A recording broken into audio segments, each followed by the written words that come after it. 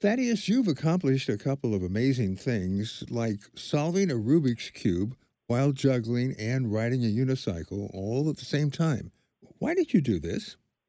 For me, it was a fun challenge that I just wanted to see if I could do. I could do them all separately and then decided to learn them together and then add in the extra challenge of the unicycle. So it was just something fun that I could challenge myself with. How long did it take you? What was your best time? My best time on the unicycle is about 2 minutes, 30 seconds. My best time without it is a minute, 10 seconds. Okay, so, I mean, a Rubik's Cube, I fiddled around with one some time back and it took a long time. Is a Rubik's Cube different each time, or is it usually the same scenario? Yes, so it's different each time. If whether you just mix it up by yourself or if you're in a competition, there's pre-generated scrambles that they're using to mix up the cube, but it'll be different pretty much every time. Now, you have obviously two eyes and one brain. How do you focus on the Rubik's Cube, which is complicated, much less keeping your balance and then the stuff in the air? How do you do that? Yeah, that's a great question. So there were a lot of different challenges that came up along the way as I was trying to learn this. And one of them is just being able to do so many things at once.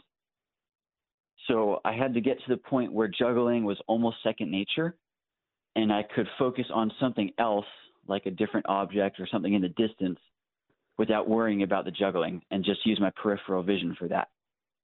Because if I try and find the next move that I have to do on the Rubik's Cube or try and see what it looks like at any given time, I'm focusing on that and not the juggling. So I had to get good enough at the juggling to where that was almost second nature, and then be good enough at the cube too, where it was I needed less focus for that. So, have you sent the information to the Guinness Book of World Records? Are there other people who have tried this? Yes, so there are about I think the number is about 20 people in the world who can solve a cube while juggling it. I was the first, as far as any of us know, to get it on the unicycle, and there's since then there's two others as well who can do it on the unicycle. So I have not sent it into Guinness. I've thought about it. At this point, I would not be the fastest person, though, to do it on the unicycle. The two people who've learned since I got my first solve are both faster than I am. So I probably won't send this into Guinness, but if I learn some new skill or add something else onto it, I may send that in. I was going to ask you, have you thought about adding element number four? Yes, there's other things that I've thought about adding.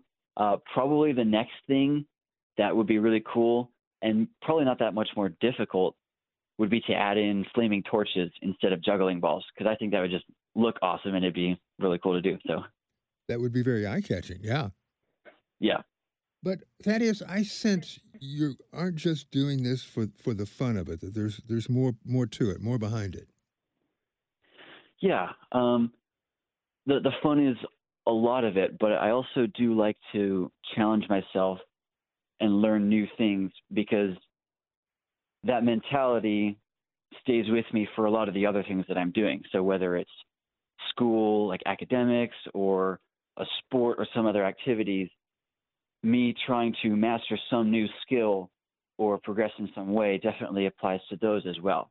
And there's other reasons as well. I would say I like to inspire people and show people what is possible to do with what God has given us. I think everybody has been given a brain and a body, and both of those are two incredibly well engineered and well designed things that can do a lot of amazing skills. And some people credit solving a cube while juggling to me just being special or just being some kind of super genius. And that's not true. I think there is an aspect of my background and the way I was brought up and my parents pouring into me in the right ways that makes it easier for me than for some people, potentially. But I think that everyone has a brain and a body, and those can do more than some people are aware of. So I would like to inspire people with what I can do by giving them ideas for what they could try, whether it's this or something else, just some unique challenge. And does this fit in pretty well with your studies in engineering at Cedarville?